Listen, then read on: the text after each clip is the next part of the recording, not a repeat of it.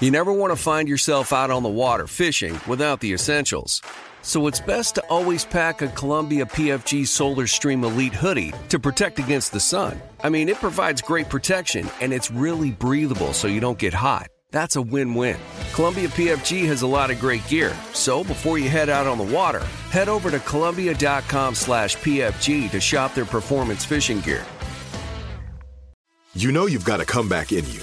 When you take the next step, you're going to make it count. For your career, for your family, for your life. You can earn a degree you're proud of with Purdue Global. Purdue Global is backed by Purdue University, one of the nation's most respected and innovative public universities. This is your chance. This is your opportunity. This is your comeback. Purdue Global, Purdue's online university for working adults. Start your comeback today at purdueglobal.edu. Hey guys, you know what this playground could use? A wine country, huh? A redwood forest would be cool. Ski slopes! Wait! Did we just invent California? Discover why California is the ultimate playground at visitcalifornia.com. 13 Days of Halloween, Penance, a co-production of iHeart 3D Audio, Blumhouse Television, and Grim and Mild from Aaron Mahnke. Headphones recommended. Listener discretion advised.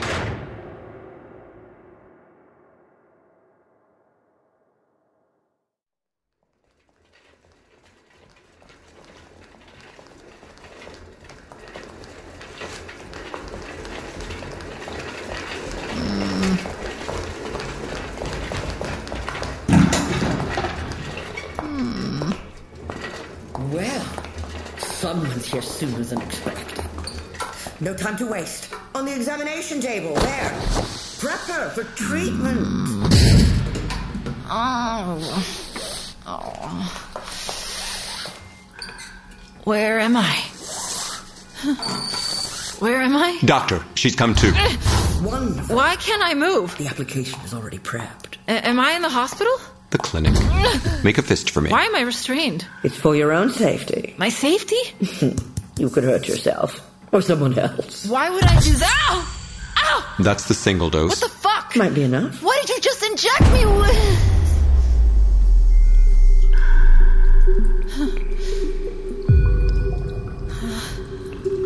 Well, would you look at that? I believe she's already responding. Should it really be so fast-acting? She probably hasn't eaten. But this one, too, is a special case.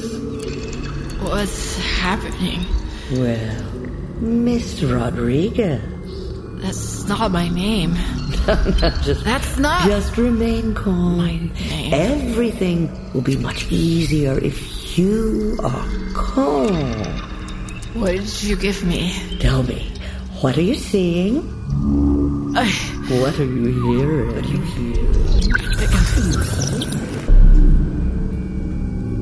I think I'm gonna be sick. Maybe we gave her too much. Well, no science is exact. Let's give it a beat to settle. Catherine! Can you talk her through it? Oh, I'd be delighted. But what am I? Shh. Just relax now. Talk to Catherine. And we'll be right back to check on you. Imagine she'd be scheduled till next week. Happy accidents, I suppose. You review the file entirely and wonder why it's taking all so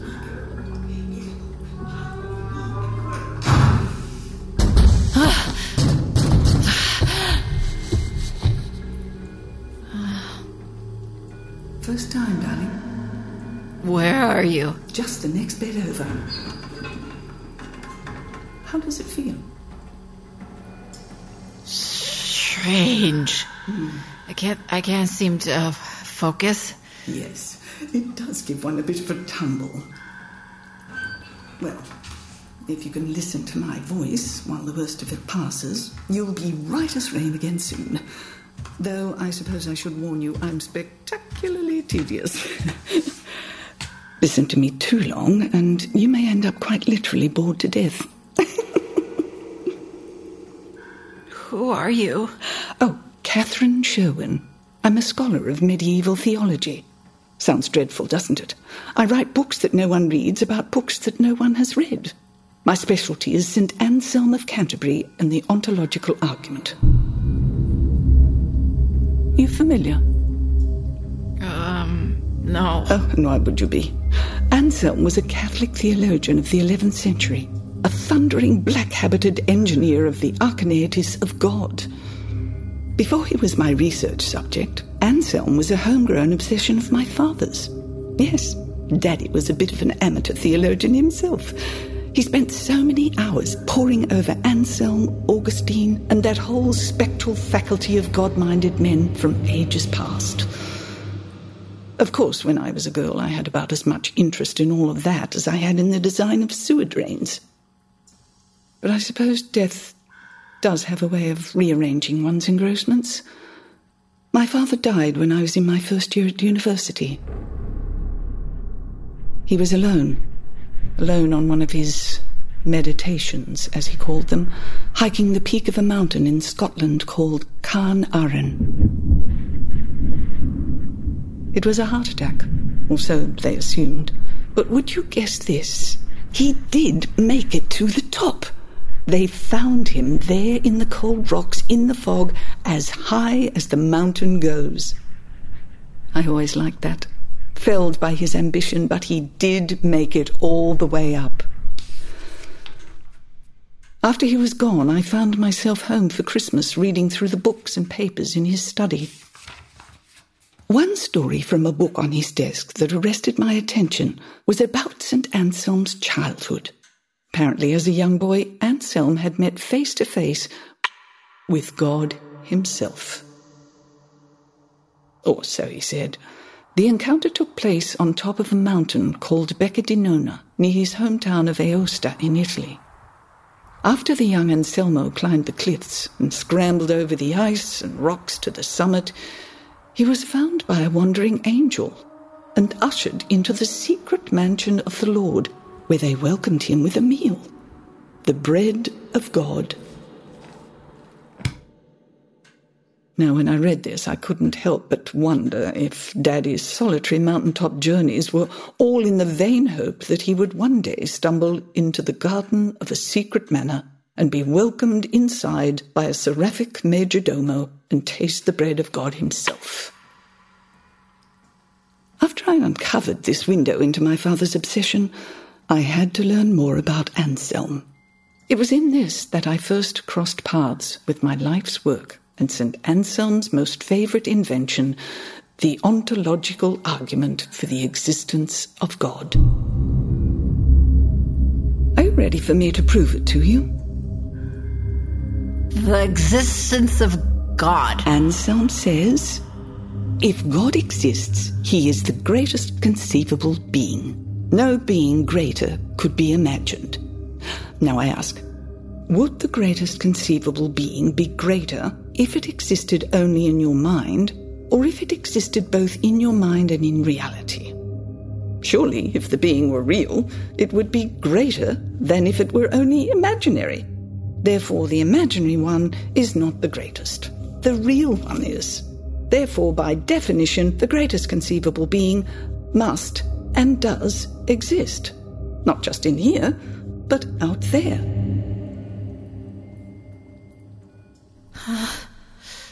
I take it you're not convinced? Some say the same form can be used to prove the existence of any silly thing. The most perfect island or the most perfect cup of lapsang tea. But that first night, when I read the proof, I was floored. It was late in the evening, and I was alone in his study, and everything was quiet, except for the crackle of snow falling outside the window. I walked out into the night and let the snow fall on my face and melt on my skin.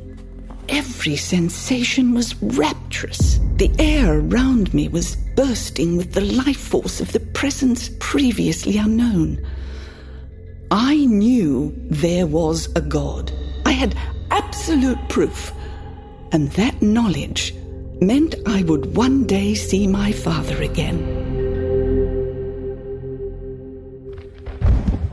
I slept fitfully that night, dreaming about strange clouds that gathered round a mountaintop. When I woke in the morning, I ran to my father's study and read the ontological argument again. But something was wrong. The words were the same, but they lacked the force of certainty they had the night previous. To my horror, I was no longer persuaded. Instead of absolute proof, I was left with a humiliating sense of the hollowness of it all, like the whole thing had been a mere word game, some kind of clever trick of grammar. I couldn't say what was wrong with Anselm's argument, but it just didn't feel right at all. And that's where I stayed for 30 years. I became a scholar of St. Anselm. I earned a professorship at Oxford, married, had children, sent them off to university to foster their own obsessions. I wrote several books about Anselm, dozens of articles on the subject of the ontological argument, its modern proponents, and so on, blah-de-blah-de-blah. But as many in my profession know, though they dare not confess, expertise has diminishing returns. In all those years, and through all that study, I never once again found what I was searching for. That moment, that night where I knew in my bones the ontological argument was sound, and I knew he, or it, was out there. This rather boring life of flapping dust jackets and compiling endnotes went on until one day at an academic conference I was approached by another professor, not of theology or medieval studies, but of biochemistry. I'd just given a presentation on modern challenges on the ontological argument, and she met me afterwards to see if I would like to chat over a cup of tea. Her name was Professor Reymart. She was a dashing woman with long black hair and livid eyes, and her attention was so dangerously exciting I could hardly say no. Reymart led me to a secluded corner in the college's library. Once we were snuggled away in our little den, to my astonishment, she narrated that she had one night, long ago, become absolutely convinced that the ontological argument had force, only to find upon waking the next morning that she was once again doubtful. But she had never been able to shake the memory of the catharsis, the almost psychedelic arising to a second substance of life that came from that one night when it seemed true. Since then, she had thought about the argument every day, but with a different sort of lens than I had. Reymart asked me, "Suppose that the argument is, at bottom, correct, and that it does prove the greatest conceivable being must exist in reality, out there. Why are we so quick to assume we know what the other qualities of the greatest conceivable being are? Might not our idea of greatness be an illusion, a biological contingency based on our ancestral environment? For example, we believe the greatest conceivable being to be the biggest, because it is cooked into our animal brains that bigger beasts win over smaller ones in a fight. But sweep aside the preferences of timorous Homo sapiens and ask, from the perspective of, say, an atom of hydrogen, what are the qualities of the greatest conceivable being? Might Anselm be proving the existence of a different kind of being altogether? And if so, what are those qualities that are the greatest as conceivable by the universe? The true superlatives, if you will. This stirred something both thrilling and frightening in me. I remembered for the first time in years the dream I had about the clouds round the mountaintop. Anyway, Reymart had a theory about our mutual obsession with Anselm's argument, that to truly grasp the proof through ontology requires not just an intellectual understanding, but an experience. She used the analogy of an alien life form from a burning sulphurous planet who could never understand the wetness of water. No matter how many papers it read on the chemical properties of H2O, the wetness must be seen with the eyes and felt with the skin and tasted with the tongue. Until you've had the experience of a damp cloth wrung out and dripping on your toes, you don't understand what water is. After all, didn't Anselm himself taste of the bread of God? This seemed true enough to me. I'd spent years trying to recreate the experience of that night in my father's study, and I didn't know anything that could conjure it again. Well, she did. Reymart had, in her laboratory, happened to isolate a compound called 7-methylionamine. This molecule was an enzymatic byproduct of a species of alpine lichen that grew on rocks above the tree line in certain mountain ranges. It just so happened she noticed that this molecule was similar in structure to a number of other molecules that are known as entheogens, those used in religious ceremonies to bring messages from the gods.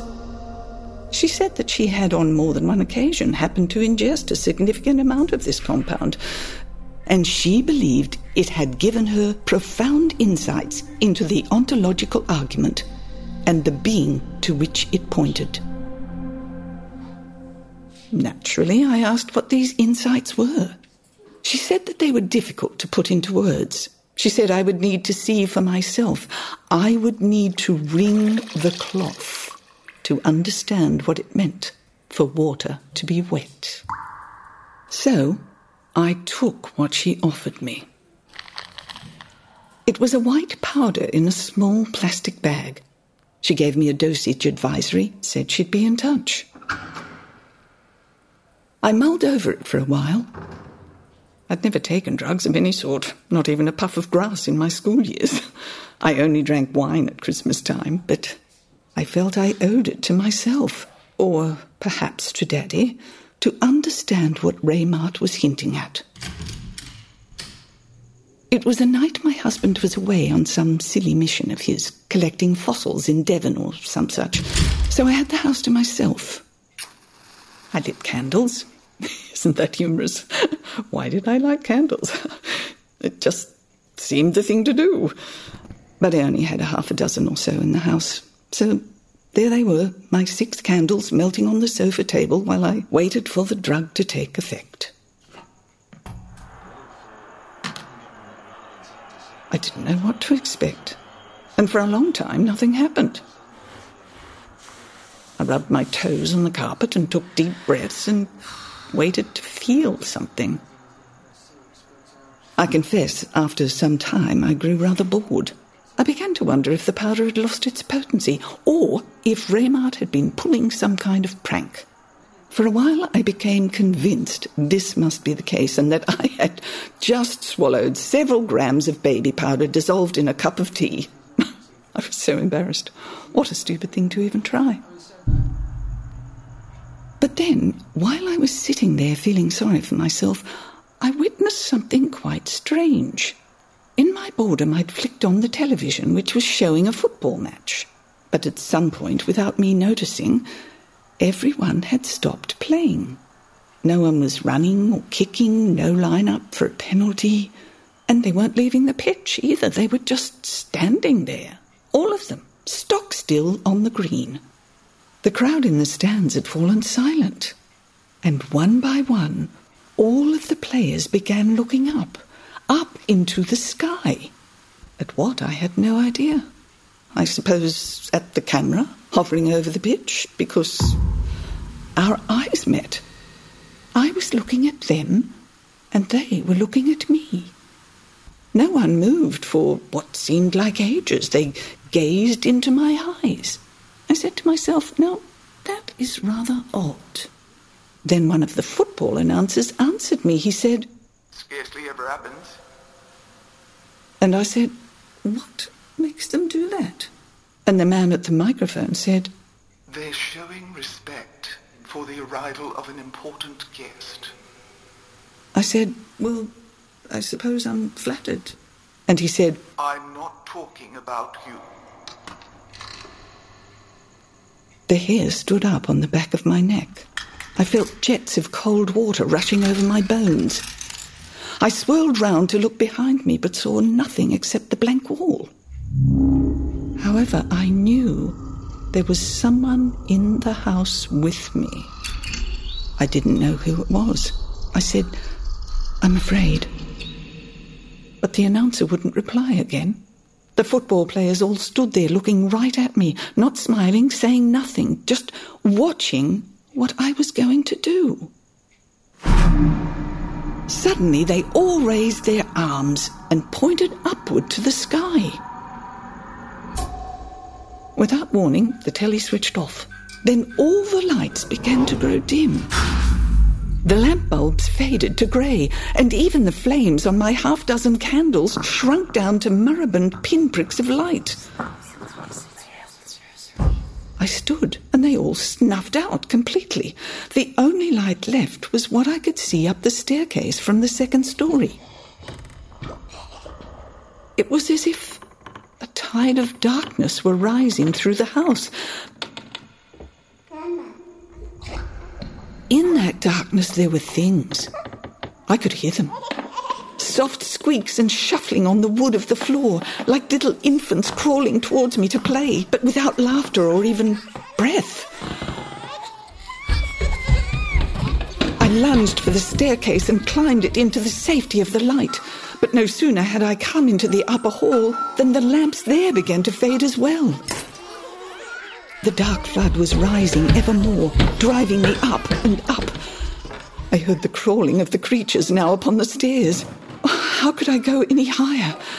Then I looked to the ceiling and saw, yes, in the little crack around the door to the loft, there was a glow of yellow light. I snatched the chain, levered down the door, and scurried up the ladder as fast as I could.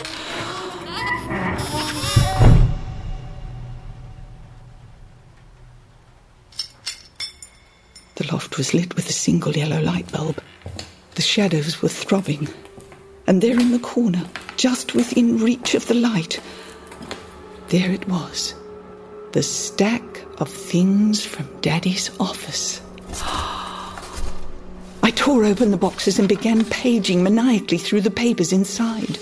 These were not my father's books, which were now part of my own library, but his notes and his diaries. I blazed through the pages, searching for something that would make sense of it all. I said out loud, "What is it you want to show me?" And then a voice speaking from a darkened corner of the loft whispered, "I want you to know what I showed him." At that moment, the tattered notebook in my hand fell open to a page where my father had made a long diary entry about plans for one of his meditations, a mountain hike at Ben Lowers. He noted his transportation, his packing list, the books he would take with him, etc., etc. But after his return from the mountain, the entry was only 2 words, written with such force his pen had cut through the page. It said, "Most ancient."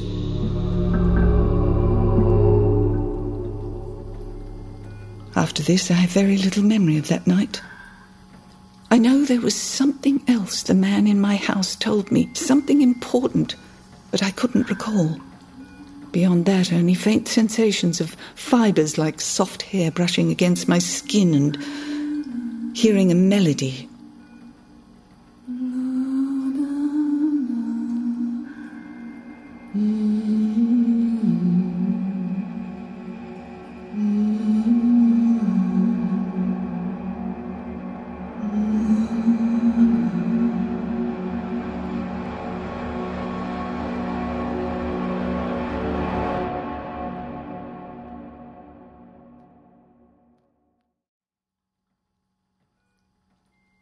You've probably heard a lot about electrified vehicles lately.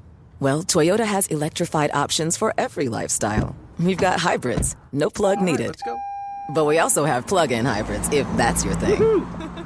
You can even go 100% electric in the Toyota BZ4X.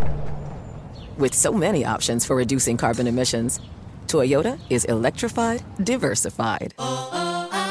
Learn more about our Beyond Zero vision for the future at toyota.com/Beyond Zero. Do you love fashion?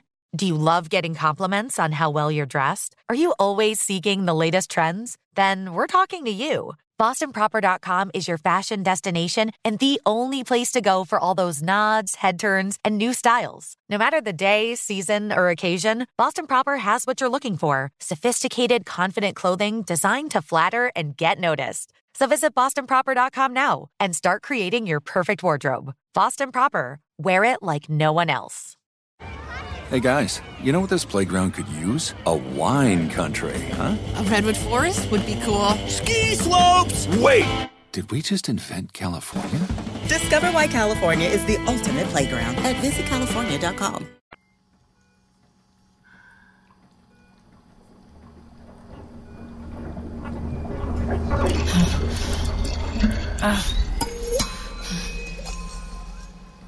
When I woke the next morning, I was in a rather strange position, lying curled on the floor of my son's bedroom, with a vague sense of discomfort in my mouth and a taste of salt on my tongue. When I went to wash up, I discovered the source of the taste in my mouth, which was an unexpected gap in the molars on the lower left side of my jaw. I searched round the house for the missing tooth, to no avail, but no sense wailing about a lost tooth here and there. I was exhilarated about what had been revealed to me. The most ancient. I tried to call Raymart on the telephone that very morning. Could it be that most ancient was one of her true superlatives? Had I and Daddy before me somehow discovered one of the objective properties of the greatest conceivable being? It's hard to express how true and how important this discovery felt. I was tingling all over. But alas, Raymart's telephone rang and rang and rang without answer, so I couldn't share what I'd found. It was, I think, the loneliest I had ever been.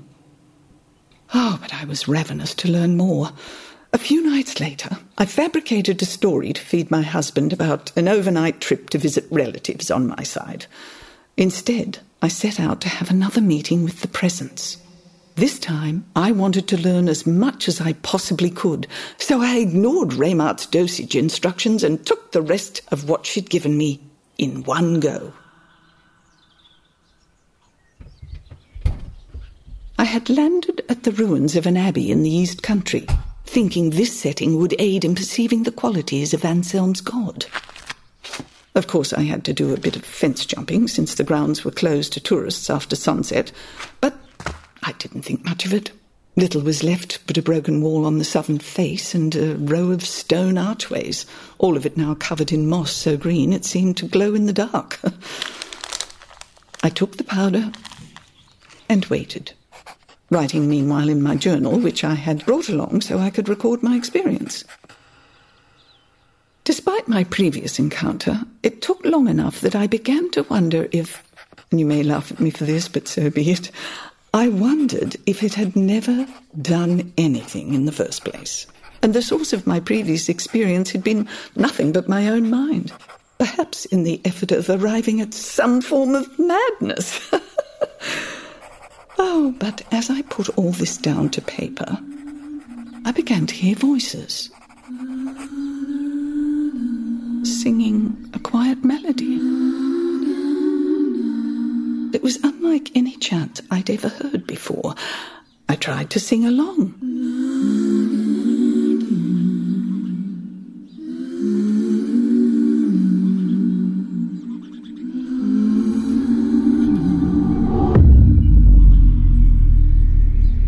And then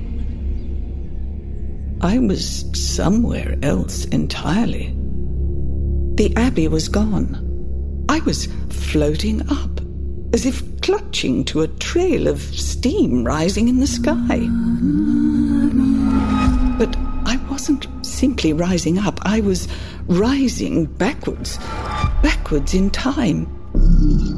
I saw the earth below my feet, with civilization retreating, Every road fading to grass, and then grass fading to stone, and then stone to icy waters, and then icy waters to entrails of flame, a landscape of illimitable, writhing worms made of molten rock. The earth glowed like a forge, and I was silent. And then he was there with me. The presence from the shadows in my loft. The one who would show me the way. I asked him, "Are you going to welcome me into the mansion of God?" The voice said, "Not yet." The sterile earth burned below us. I asked what we were looking at. He said, "Resident." I gathered my wits and remembered why I had come. I asked him of the ontological argument. I asked him what it was I had understood the night in my father's study that I could no longer see now. And damn it to hell, as I tell it, I can't explain precisely what he said. He did whisper something to me from just behind my ears so that I could feel his breath through my hair. Something so, not words, more like a melody. A melody that somehow in itself carried a logic, and I knew, in some sense, it contained a hidden premise that made the ontological argument irrefutable. I could almost put it into words. It was right behind the veil in the back of my mind. Oh, I felt around for my notebook so I would be ready to write it down as soon as I worked it out. But then below us the earth opened its mouth, a chasm of unimaginable heat and darkness. I asked, "Must I go in there?" He whispered, "No,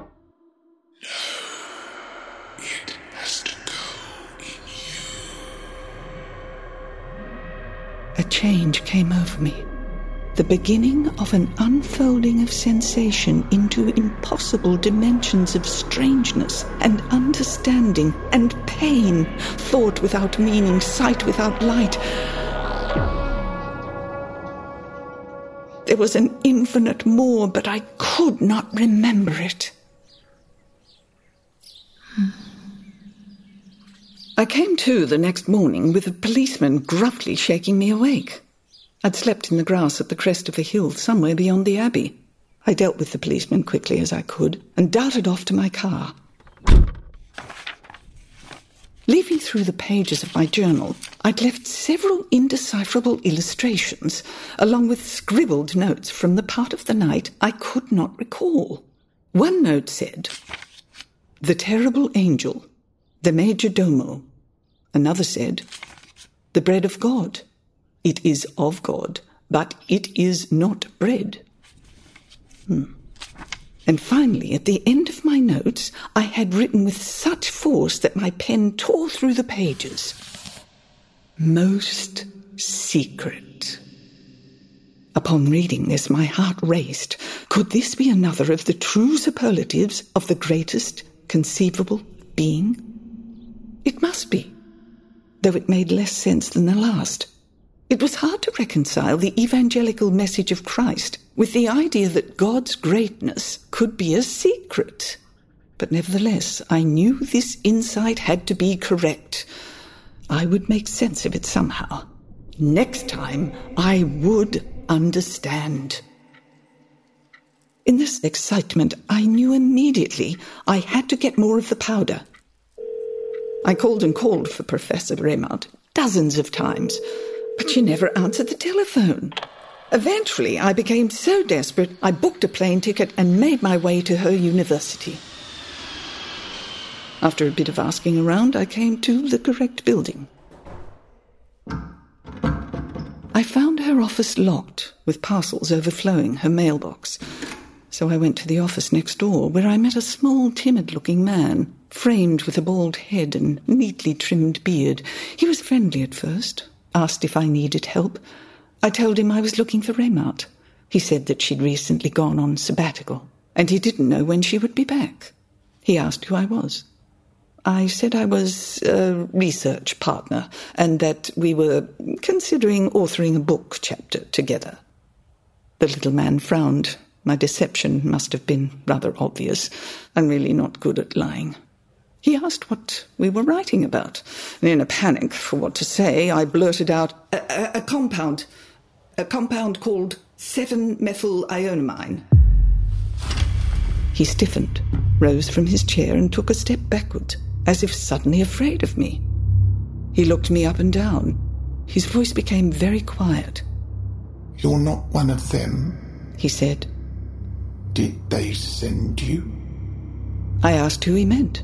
With evident terror, he whispered, The monks. I said I didn't know what he was talking about, but that I had been given some of the compound by Raymart and I needed more. Could he get it for me? He said no, and told me to go away. I explained I was desperate. I told him I would pay anything for it. He began shouting for me to leave his office and never come back. Not knowing what to do, I hid in a lavatory stall down the hall until later that night when everyone had left and the building was locked up.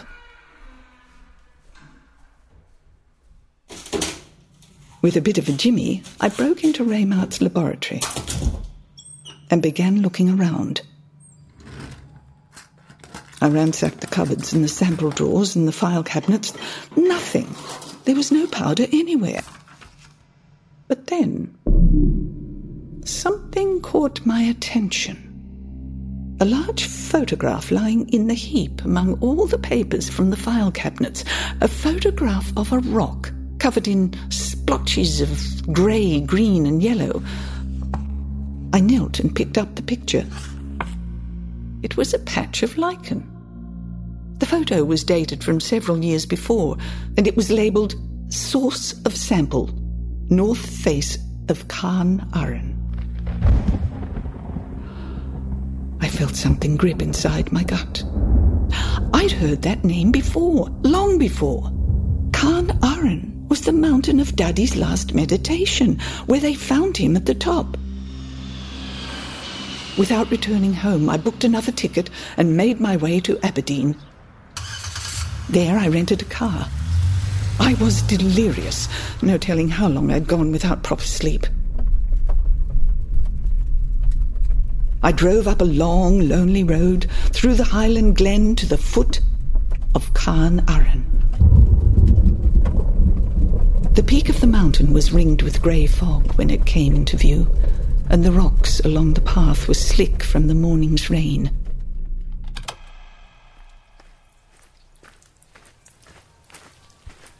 I began to hike up the slope, clutching the photograph of the lichen. I made my way up through the conifer forest, then on a steep incline over a ridge like the spine of a great beast. I looked all around for the lichen, venturing far off the hiking trail, turning over rocks and checking their undersides like a child collecting insects. And finally, at long last, I found it. On the upturned face of a huge flat black boulder. The lichen was a papery mass of pale green and yellow substance that somehow looked almost delicious. I assure you it was not. It was poisonously bitter, with the texture of old rope, but I choked down as much as I could. I managed quite a bit. I waited and waited for what seemed like hours on end, but I felt nothing save for an increasingly vicious stirring of nausea. Eventually I had to be sick in the weeds beside the boulder. Had I lost my mind? I didn't even know if it would work this way.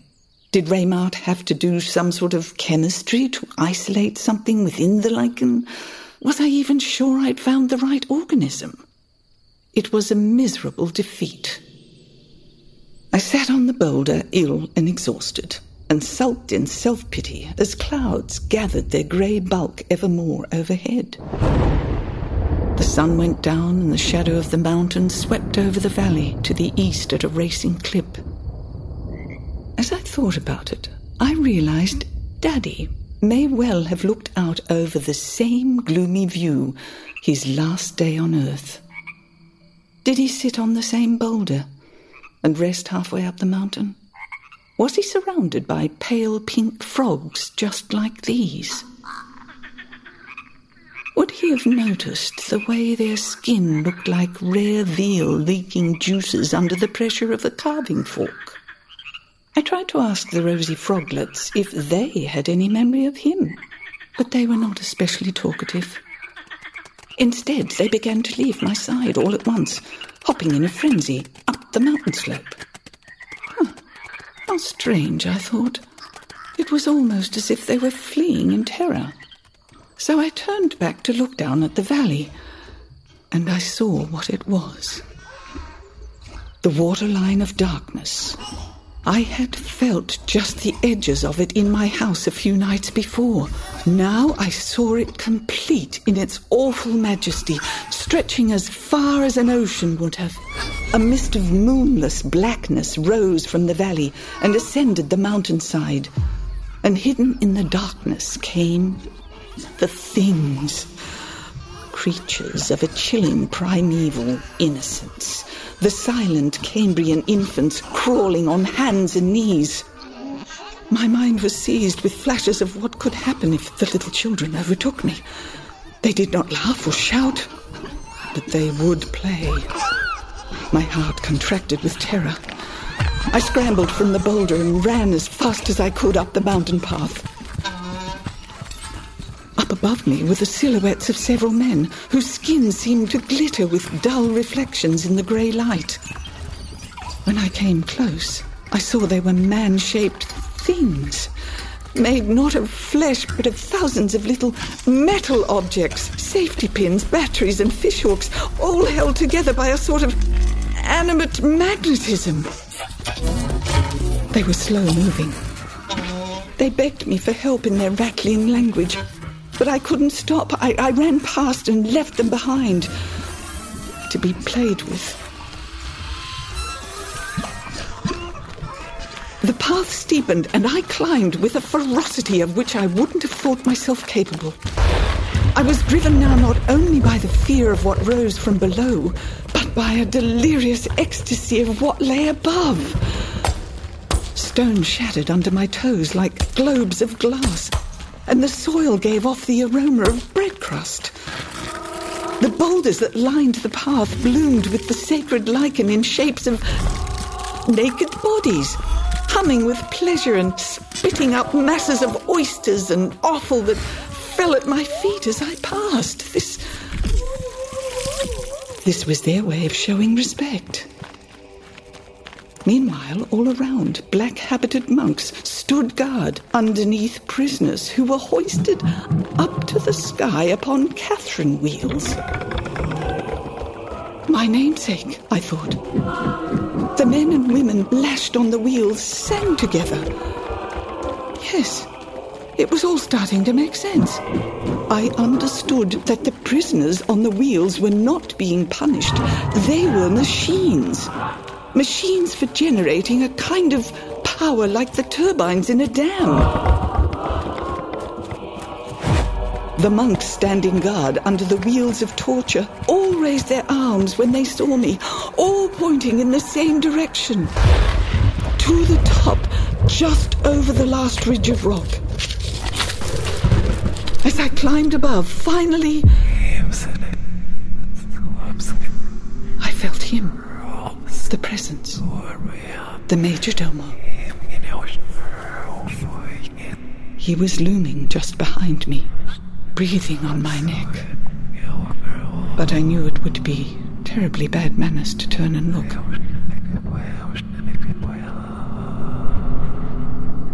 Without a word, he guided me through the fog until the jagged rocks of the peak gave way to a smooth paved pathway of flagstones and mortar, surrounded by crisp green hedges on either side. It was a secret garden path leading me to a mansion. with its windows bleeding yellow light. My voice trembling, I asked the Major Domo, will you take me inside? The Major Domo whispered, Perhaps. But not yet. I understood there was something I had to do first. I had to meet someone. There was a lanky human shadow on the path just ahead. When I saw the figure, my heart leapt into my throat. I thought, Daddy? But as I ran to meet him, with tears gathering in my eyes, the shape that came into focus was all wrong. It was not my father. It was Raymart, standing athwart the path, wearing a Cheshire cat grin. I asked her what she was doing here, and she leaned in to embrace me, whispering, Catherine, I have the most wonderful news. I have been given a research grant by God Almighty, and you are to be my assistant. I was flummoxed, to say the least. I said, But his house is right there. Can't I go inside and learn what he is like? Raymart said, You will, but you're not ready yet. First, you must learn the secret, the oldest secret.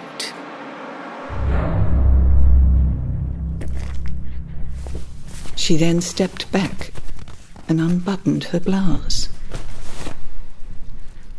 And her skin was not skin, but a sort of plate thronged with legs. Hundreds, thousands of dancing, undulating, articulated legs, like the underside of a horseshoe crab. A tear of blue blood leaked from the corner of her eye. She came in close to embrace me again. In horror, I tried my best to recoil, but now the Major Domo stood behind to hold me in place. Raymart's breath smelled like copper. The legs wriggled and flexed close enough to tickle my stomach. I screamed, No! No, this is not what I wanted! Raymart leaned to my ear and said, Lord, let us be your instrument.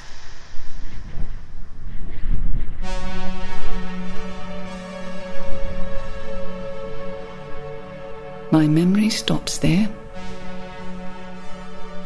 I woke the next morning lying on the cold rocks of the mountaintop, parched, stiff as a plank. There was a man dressed in a black habit kneeling beside me, touching my arm. He said, Good heavens, are you all right? He must have seen me looking at his clothes and answered without my asking.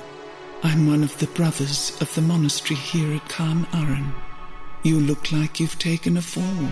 Would you like me to get some help? I told him not to bother, and I rose to go on my way, limping on a leg I had injured somehow in the night. But as I was walking away, he said, Were you invited in? I stopped. I asked, In where?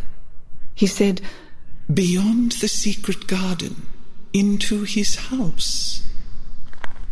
I rushed back to the monk's side. What do you know about it? I asked. The monk smiled. He said, Are you seeking to believe in order that you may understand, or seeking to understand in order that you may believe? I felt a hopeless despair come over me. I didn't know. In truth, I feared I'd lost track of what it was I was trying to prove and who I was trying to prove it to. But I was in his presence, I said, nearly in his mansion. I see, said the monk. The greatest conceivable being, I said. He smiled placidly as if to humour me. The God who called out to Abraham, I said. But then the monk's expression changed. He looked amused. Oh, him, you think? Down here on this bleak mountain top with us? I didn't know what to make of that. the monk said to me. If there were two beings, both infinitely beyond your understanding, and both claimed to be the greatest, how would you tell them apart? I had no answer. I asked, "Will I ever understand what he is?" The monk said, "Well now, if you wish to be welcomed into his manor and taste of his bread, I suggest you make yourself a courteous house guest." I said, "How would one do that?" He said, "For one thing, when a courteous house guest comes to visit, she always brings a gift."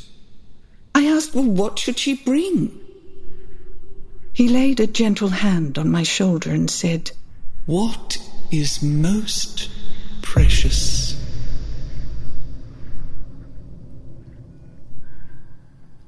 Looking back, I realized the sheer hubris of my initial endeavor. Though I find myself in good company with the likes of Daddy and St. Anselm himself, I know now that the mysteries of totality are too much for one mind alone, and with alacrity I settle for just a glimpse. So I turned myself over to Dr. Raymart's care, in which I have been ever since. Ever since? What do you mean? Well, call me a test case. An experiment in the long-term effects of 7-methyl-ionamine on human consciousness. A guinea pig, if you like. But one of many. And even a lab rat likes to have company in her cage.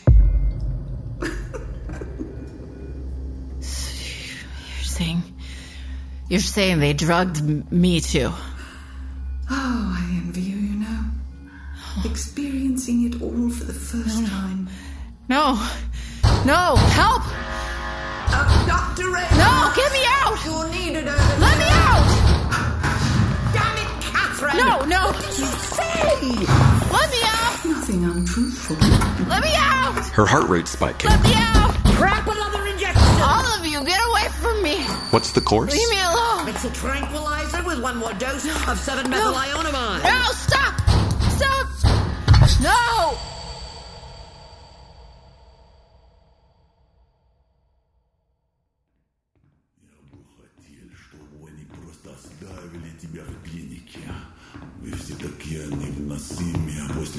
Where are you taking me?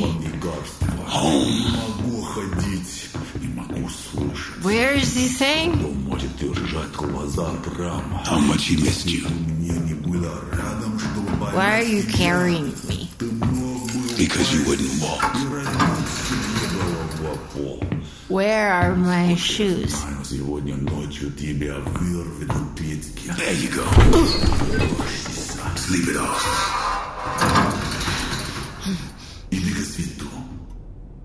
Go toward the light.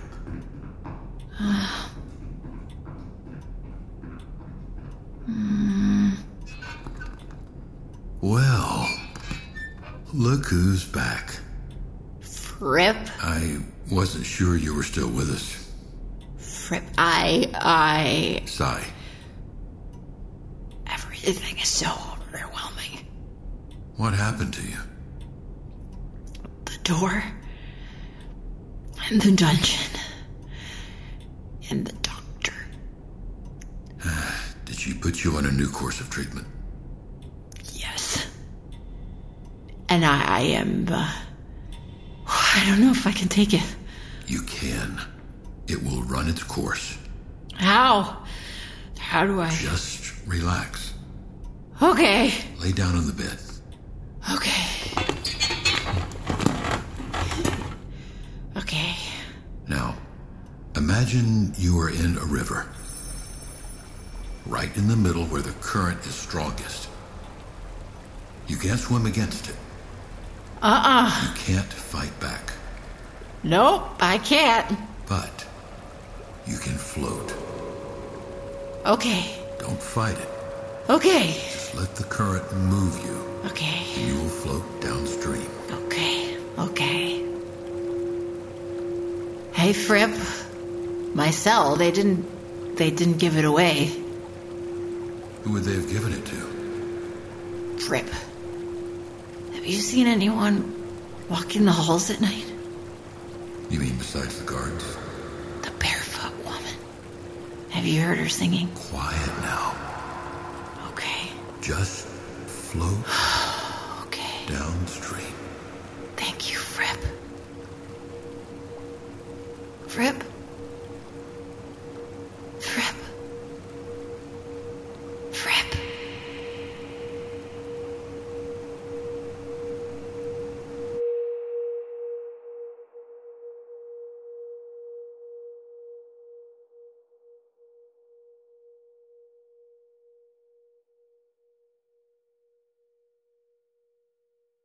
Oh yeah,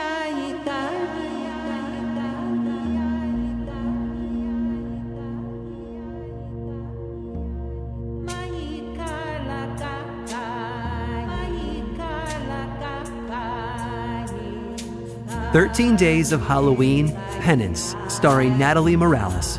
Episode 4, Evaluation, written by Joe McCormick. Editing and sound design by Chandler Mays. Featuring the voices of Roz Gentle, Blair Chandler, Alex Bowling, Jay Jones, Raphael Corkill, and Wilbur Fitzgerald. With music by Noel Brown. Directed by Alexander Williams. Executive producers Aaron Mahnke, Noah Feinberg, Chris Dickey, Matt Frederick, and Alexander Williams. Supervising producers Trevor Young and Josh Thane. Producers Jesse Funk, Rima Ilkayali, Noemi Griffin, Chandler Mays, and Casby Bias. Script editing by Lauren Vogelbaum. Story consultants Ben Bolin and Matthew Riddle. Casting by Sunday Bowling CSA and Meg Mormon CSA. Production coordinator Wayna Calderon. Production assistants Jenna Johnson and Winona Lowe. Theme music by Rose Azerti, with vocals by Anna Humler. Recorded at This Is Sound Design Studios in Burbank, California. Engineered by Ross Aronow. Special thanks to Romelia Osorio, Nathan Rule, Glenn Nishida, and Rob Mosca. 13 Days of Halloween was created by Matt Frederick and Alexander Williams and is a production of iHeart Podcasts, Blumhouse Television, and Grim and Mild from Aaron Mahnke. Learn more about the show at grimandmild.com/13 days and find more podcasts from iHeartRadio by visiting the iHeartRadio app, Apple Podcasts, or wherever you listen to your favorite shows. Happy Halloween.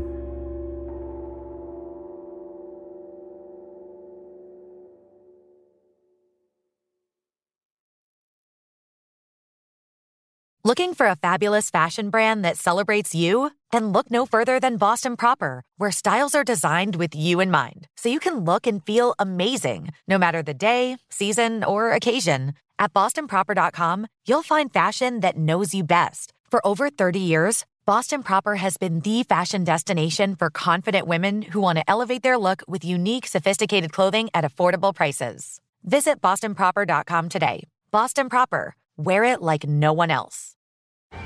Hey guys, you know what this playground could use? A wine country, huh? A redwood forest would be cool. Ski slopes! Wait! Did we just invent California?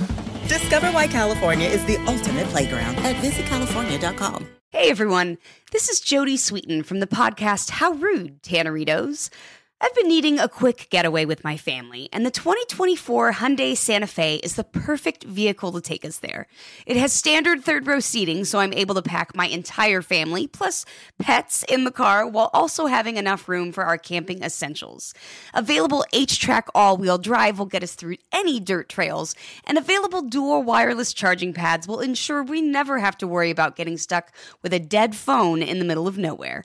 Visit HyundaiUSA.com or call 562-314-4603 for more details. Hyundai, there's joy in every journey.